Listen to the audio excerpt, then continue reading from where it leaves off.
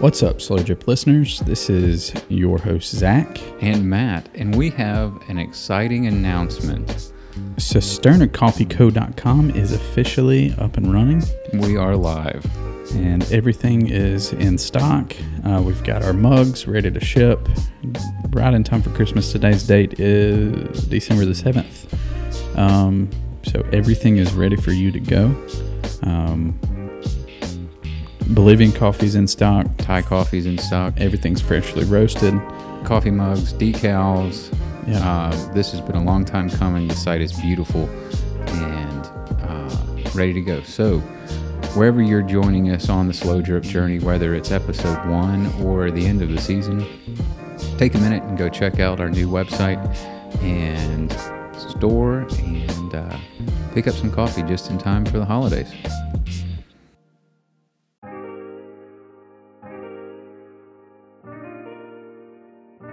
Nah, super pi. Isi day uling in Montina. Aí, Safi. Keep going. Aí, ma. Sawa.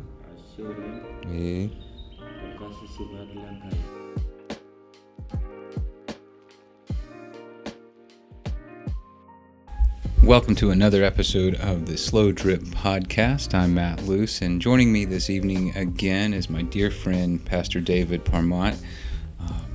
We're able to record another episode of the podcast while we're sitting here in Nairobi in northern Kenya.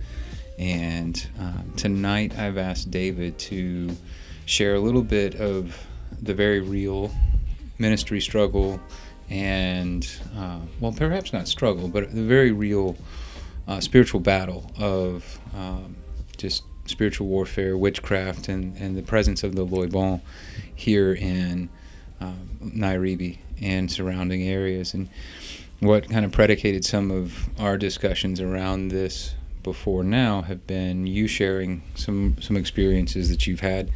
And I felt like it was a great opportunity to jump right in and talk about the very real world of spiritual warfare. You have seen that firsthand here in Nairobi. I've experienced similar things from what you've shared in other parts of the world, in Southeast Asia and India.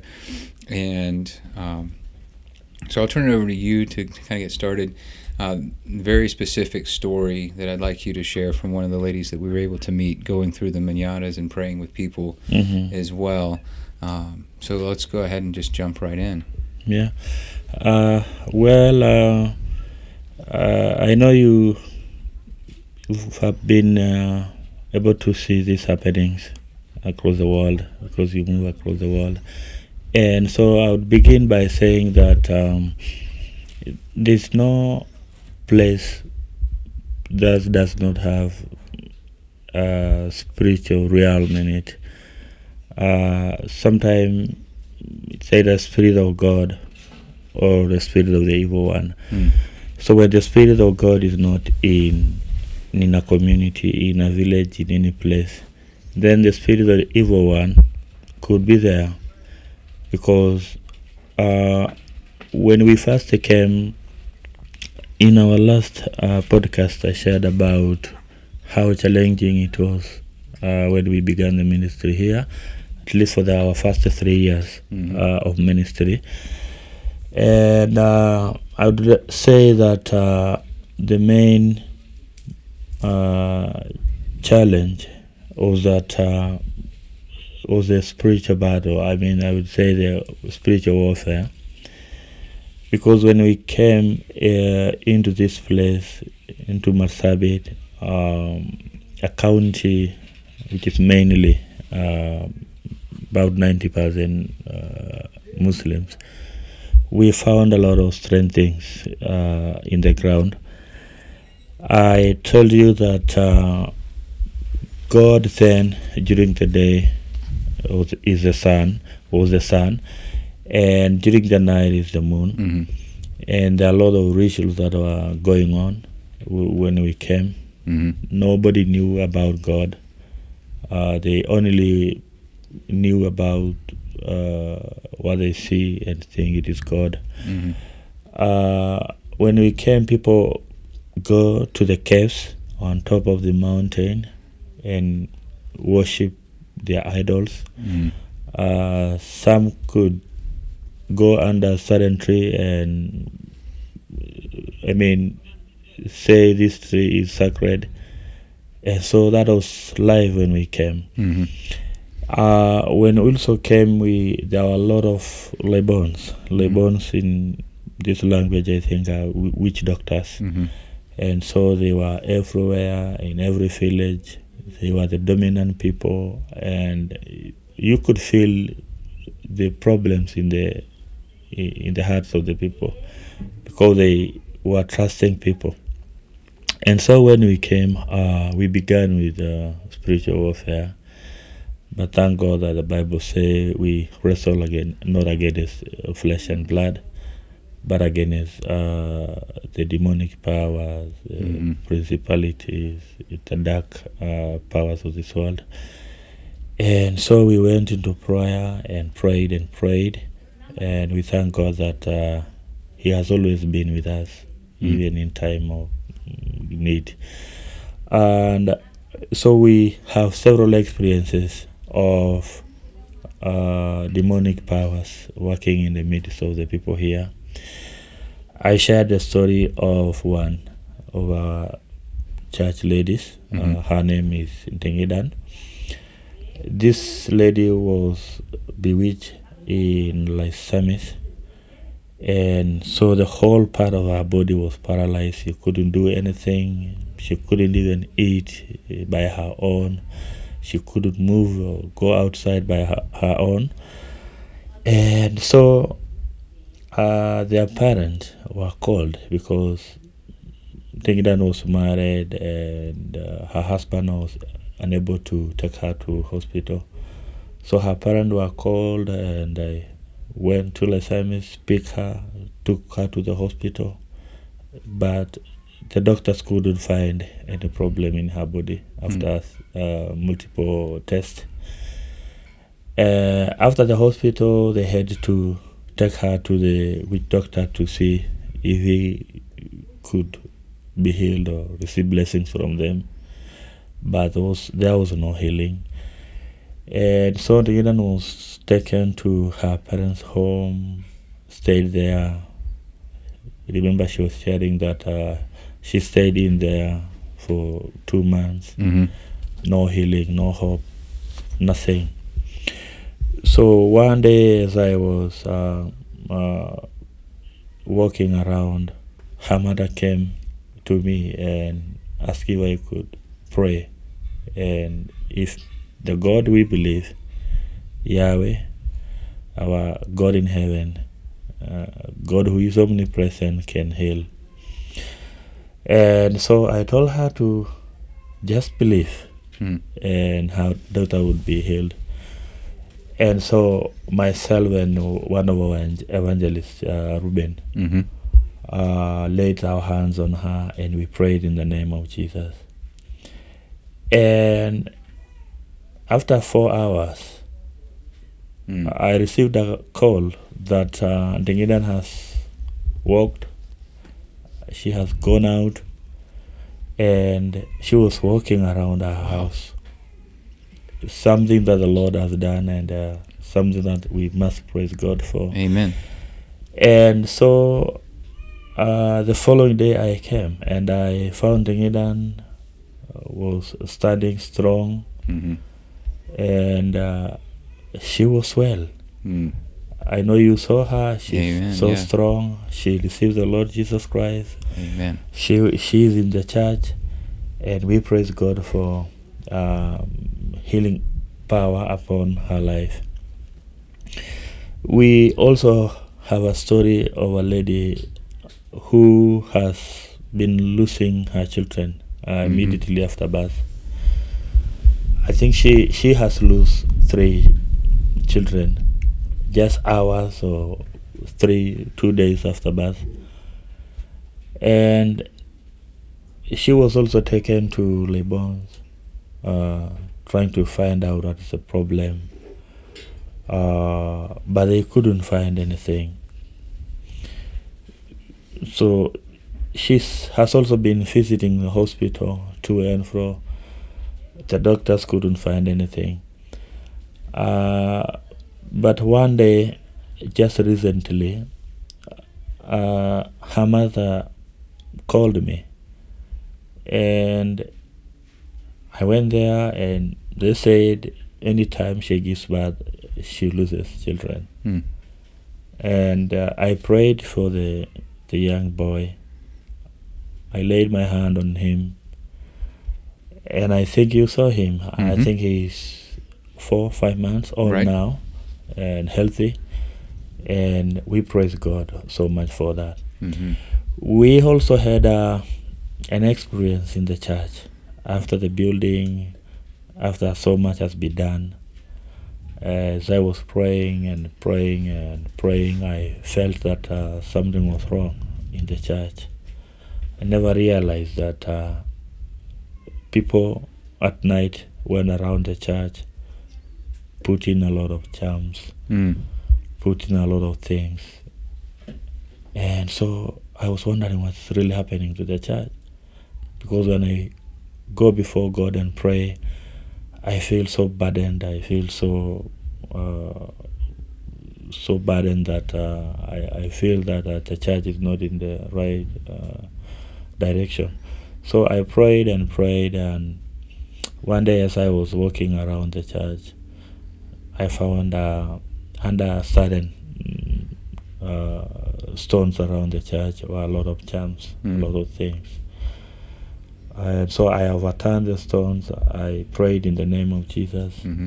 And after the prayer, I think I was sharing, I saw so many people being delivered, and church attendance improved. So many people are coming to church.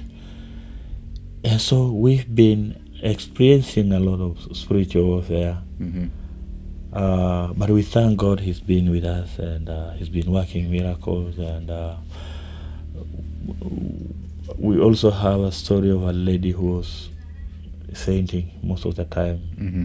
She faints and faints and faint. But after we prayed, we saw God healing and God doing instant healing. Wow. And so are some of the things that we were able to experience when we come to this place. As we were walking around, you saw people coming to us, asking if we could pray for healing. And I thank God that I was praying and asking God to intervene and work miracles so people could see what God can do. Mm-hmm. And I praise God that He's doing all that, and He's been so powerful and Absolutely. working for His glory. And that was one of the things that we were able to see just in the time in the Manadas and walking from Boma to Boma. And so a lot to unpack in all of that, but to kind of start back with Ntingidan, that story in particular, I think really was one of those moments that people began to take more notice and realize that the God that we serve is indeed far more powerful than any other spiritual presence that exists. And I do appreciate the way that you opened all of that in talking about we need to be real with ourselves, and we need to be aware that spiritual forces exist in the world. Yeah. And if there is a vacuum of spirituality, it leaves a place for evil to penetrate. And I think that's something that my wife and I have even been discussing recently, and that we've talked about just as a result of pandemic lockdowns and COVID-19. More and more people have gotten comfortable with online church attendance, and when lockdown happened, that became a good thing to be able to stay connected with the message. Mm-hmm. And I'm not going to wade into what's right and best. I'll let anyone who's listening decide that for themselves. But what I have realized and what I have seen through some ministry work this past summer was that in the absence of meeting with in person Mm-hmm. other believers, Yeah. it allows some of those other spiritual forces to become more active. I think that Oh yeah. there's sure. there's a way that the Holy Spirit's presence can be magnified. Mm-hmm. We know the Scripture says that wherever two or more of you are gathered, then I will be with you also. Yeah. So in some ways I take that to be that when we come into close proximity with another believer who's carrying the Holy Spirit within their hearts and, Mhm. and is truly indwelled, there's sort of a magnification of that. And so that's why it is so important to be meeting together in a church congregation of in person. Mm-hmm. And then to go from that to in this place where when you first arrived there was no church Mhm. here in Nairobi before you came in 2014. Mm-hmm. And in that vacuum it did give rise to the Loibon presence and the demonic powers that can be on earth. Yeah. And Tingidan's story is one of those really great ones that it's so dramatic Mm-hmm. that the people of her community can see there's only one way that she could have been healed, Yeah. and that was through the power of the Holy Spirit. Mhm. Because it wasn't a physical healing. The doctors couldn't find anything wrong with her, Mm-hmm. but it came from a spiritual attack and a bewitchment from when she was in Lysamus. And one of the best parts of that story that I think I'd like to share with our listeners is that you shared with me that in a situation like that, the husband by cultural right can abandon his wife. Mm-hmm. And kind of the sweetest part of this story for me was to hear that Ntingidan is going to be reconciled with her husband now that she's been healed again, Mhm. and be able to move back to her family Yeah. in Lysamus, and that's a huge praise. Mhm. These other accounts that you shared about, and to be able to meet this lady that had been losing so many children, and I can't even imagine, as a father, the pain of that experience time after time after time. And I know that's another one that only can point Mhm. towards Jesus. Yeah. And so praise God for that, because that's incredible. It is. When you were talking about animism, I wanted to kind of jump into that as well to try to bring a little bit of clarity. I mean, it's something you and I have seen, Mm-hmm. and the worship of certain rocks and trees, or a mountain or a cave, and that was one of the things we were able to share with the people of the village in Umulti. Mm-hmm. When we were walking with them and talking and asking, do you know God? Do you know God? And Mhm. and they say, oh yeah, he's there in the mountain, or Mhm, he's there here, and Uh-huh. then to be able to say, okay, well, scripturally, I think Mhm. it is in Romans when Paul is writing that we have no excuse for the gospel because all of creation will point to God. Yeah. And so to share with them what you're seeing in creation is pointing to the one true God, Yahweh. But it's not enough to just know about him. Yeah. You have to know him, and you have to know his son, Jesus, and you have to be able to come to a point of reconciliation where you realize that there's nothing you can do on your own, Yeah. but to ask for forgiveness and repentance, Mm-hmm. and come to him and accept him. And when he indwells in you, through that repentance, salvation can happen. And Mm-hmm. What a praise it was to be able to be there together, you and I, and to see 50 members of that church community, or that Giving their lives to yeah, Jesus. an emergent church right there. We praise God for that. Amen. Amen. Amen. To jump back to charms, I'm kind of cherry picking my way through the things that you shared, and trying to bring a little bit of explanation to our listeners back home.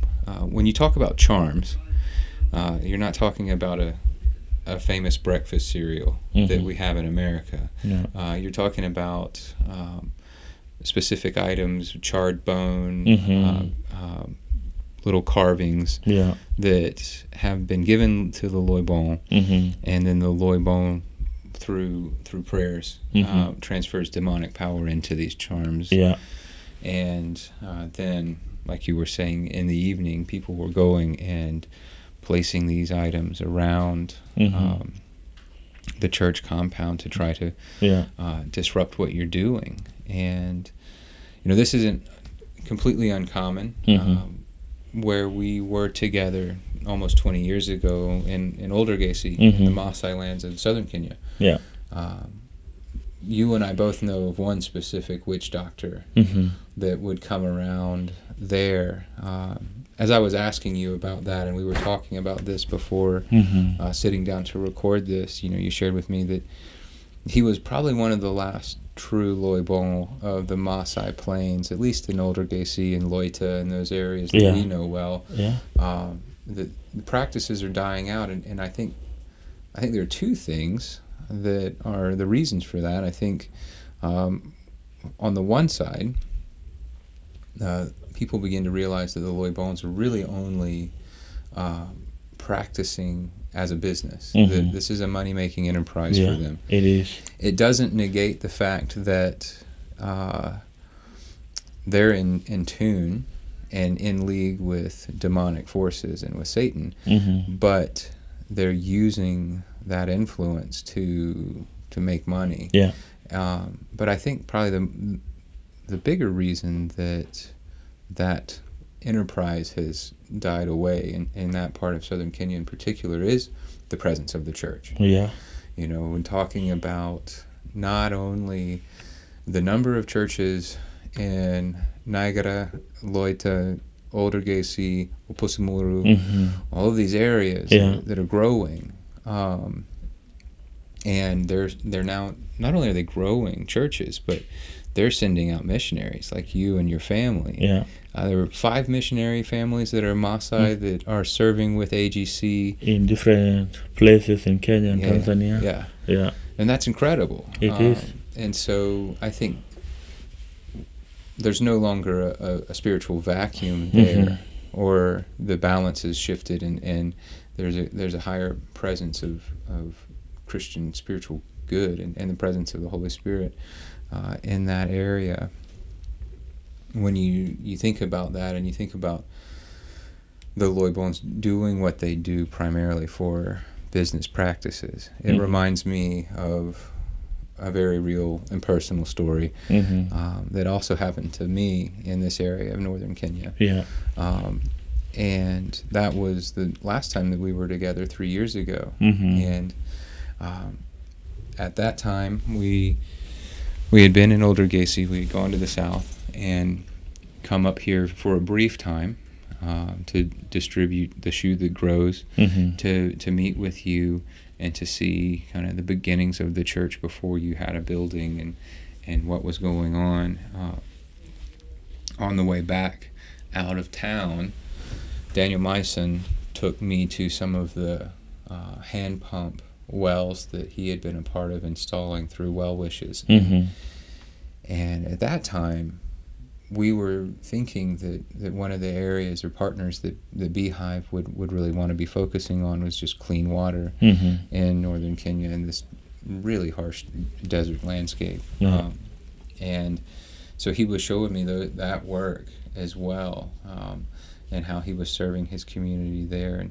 And while we were there, I've shared this story a few times, and as it's sometimes titled in Scripture, I always kind of go back to the woman at the well story when I've shared this with other people. Yeah. But at one of these hand pump wells there was a lady that we were explaining, hey, can we please take your picture? You know, ayo tafadali, ayo picture na. Yeah. And she had consented and said, yes, please. And so then after we had taken her picture, she began to demand cash. And it turned into, she was, you know, beginning to get very, very angry. And so we had to just leave as quickly as possible. And as she was leaving, as Maasai and Samburu do, and they count with their hands. And so she, and the last thing, demanding, you know, 500 shillings for her photo, she shook her hand in that hand gesture at us as we were leaving, and then left. And at that time, we were staying at Archer's Post, which is about 90-minute drive south of here. Yeah. And on the way home, or back to our camp then, my brother-in-law, Ace, who was my photographer and traveled with me for many trips with Beehive, began to fall violently ill. And so I'm thinking, okay, it's the northern desert climate. You know, I mean, if you're unprepared for this, it can catch up with you very quickly. It can. And you know, hot, arid, dry. And so I'm thinking, you're just dehydrated. Hang out. We'll be home soon. And he continues to progressively get worse and worse. And so we get back to our camp. At this point, he's kind of hanging on my shoulder to even just get to the hut, and sits down, and you know, I get him a soda, I get him some water. It gets to the point where, you know, he's vomiting everything that's going in, and so I'm having to time, you know, 15 minutes on a timer, take 2 sips here, 2 sips here, you know. And I'm thinking, man, what's going to happen? We gotta get some fluids in this guy pretty quick, or this is going to turn really nasty. And this goes on for a couple of hours. Yeah. And I'm racking my brain and trying to figure this out, and I'm talking to Dan again, and I said, tell me exactly what she said. You know, not just the translation. Tell me exactly. And I'm standing up on one side of the camp, and he said exactly what she said and made the same hand gesture. And the moment that happened, it felt as though my shoes were filled with water. I was shaky, sweating from the waist down. I felt weak. And I knew immediately she had left that place and gone straight to a loibol and had placed a curse on us. Yeah. And I made my way around the edge of the seating area to sit down right in front of Ace. And I looked at him straight in the face, and I said, she cursed us. It was all that I could, you know, get out. And since some very real experiences in India that I've shared with you, that are other moments of intense spiritual warfare, dealing with demons in a very remote part of northeastern India, that, again, that vacuum of the spiritual presence of the Holy Spirit. Since then, I learned some really hard lessons through that. And so all I could do was get my Bluetooth speaker out of my bag and turn on praise and worship music and get that going in the background. And then I sat knee to knee with Anthony, and we began praying intensely, back and forth for each other. And it was almost as if you could begin to feel the lightness. And towards the end of about 15 minutes, back and forth, like I shared with you, I had this vision of arrows in his back. And as I began to pray for each one to be removed, there were 10 of them. Anthony said he could feel like electrical current leaving each of his fingertips. And the moment that we prayed the last one of those out, it was gone kabisa. He was completely healed and Praise free. God. Praise God. And so all of those kind of shared experiences, it was one of those moments of like, really wanted to share that time, share these, we share similar stories. And I think it's important that more and more Christians are made aware that this is real. I mean, we can read about it in Scripture and go, okay, all Scripture is God-breathed. There's no wasted words. So, of course, maybe it happened back then. Yeah, this is real. I would say that you knew well how to tackle it by praying in the name of Jesus. I remember you reminded me of a team that came from Nairobi up here in the north. This was a team of ladies around Africa Gospel churches in Nairobi. So they came to visit and evangelize and praying for people around. So one of the ladies was walking around with her friend from this place. So they walk around preaching, going from one manada to another. And after the preaching, they went to rest in one of the rooms. And believe you me, the lady was in trouble. She was completely in trouble. She couldn't understand herself. Things were tough. I mean, we couldn't know really what was happening until they had to notify me. And I just told them to pray against the spirit of the demon, of the evil one. And so after they prayed and prayed and prayed and prayed, she was delivered. And the following day, she told me, while we were preparing to come over to this place, we didn't pray. And for those who are listeners, I would only say that before you go into any territory, please pray that the Spirit of God would go before you and by your side, and pray that you be covered by the blood of Jesus, because there are a lot of evil spirits on this world where there is no word of God, and then the spirit of the evil one is dominant. But we praise God that He is so powerful. Yes, absolutely. He is so powerful.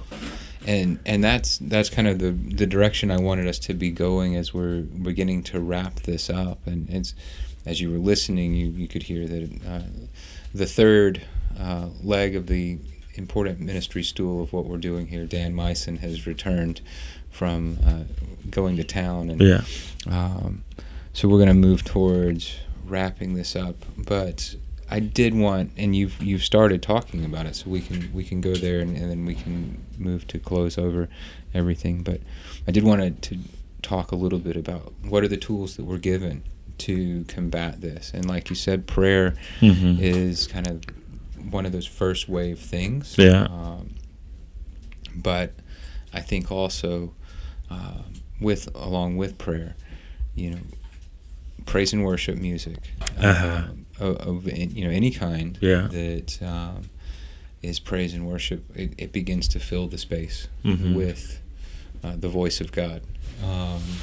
As you hear it and your spirit becomes more in tune, and then so that's kind of an ancillary one, but an important part. And then the other great tool that we have is just the Word of God itself. The Word of God, and it's in I think it's Ephesians where he's talking about the whole armor of God, and the sword of the Spirit being the word of Scripture, and that being one of those penultimate tools that we have to combat the enemy. So yes, pray before you're going abroad. Pray before you're going on mission. Not even abroad. Pray before you're going on mission. In your town, in your province. If you're going to be serving the kingdom, the enemy doesn't want you to be successful. And then in those moments where you begin to realize that attacks could be coming, know that there's scripture that tells us how to specifically deal with that. Yeah. And it talks about even just the name of Jesus himself cannot be tolerated by any of the evil one or his minions. And they know. And one of the last things that, it wasn't the last thing you said, one of the first things you said to me, but we'll close out kind of with this, is that like when you're talking to these people here about the Loibon, you cannot acknowledge the presence of evil spirits without acknowledging the presence of the Holy Spirit. Sure. If Guys, there's a big trouble which happened. Rubens.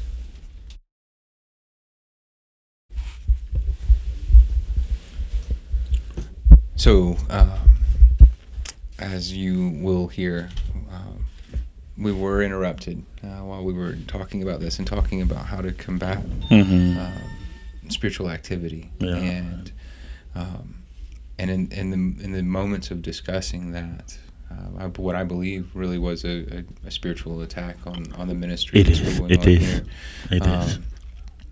Your associate, Pastor Evangelist Rubens' child, suffered a severe injury falling into the fire, burning her hand. And so we take the moment and pause and we pray.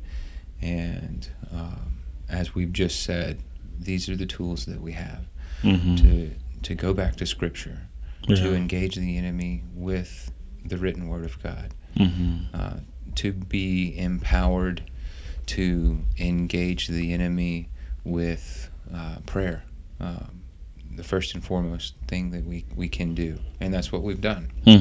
And that may be all that we can do right now, but we're both believing that by the power of the Holy Spirit and in the name of Jesus, the child will be healed. And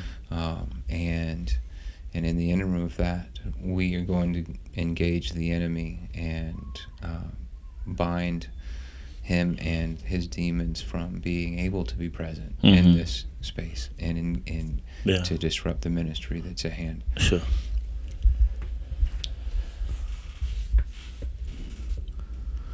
Yeah, it's so shocking that even right as we were discussing about how to combat the schemes of the enemy, one of us, Dan, just came and interrupted with the bad news that our evangelist son got banned. So it's so real, but well, we are sure that God is with us, and we just prayed for the young boy that he would receive immediate healing.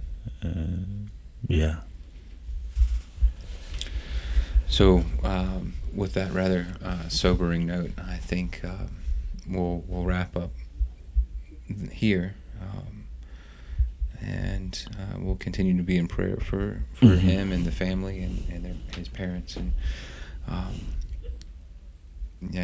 continue on in ministry tomorrow. And what we're doing here. So, thank you for joining us, and when this is posted, we will also provide an update as far as what has happened since. So thank you, David, for being with me again, for sharing these stories and testimonies, and the encouragement of how do we engage, how do we fight. And we need to be real that it is a fight that we're in. It is. It's foolish not to see things that way, as we have unfortunately seen this evening. So thank you for being with me, and I look forward to the next time that we can do this. Thank you, and God bless you too. Thank you.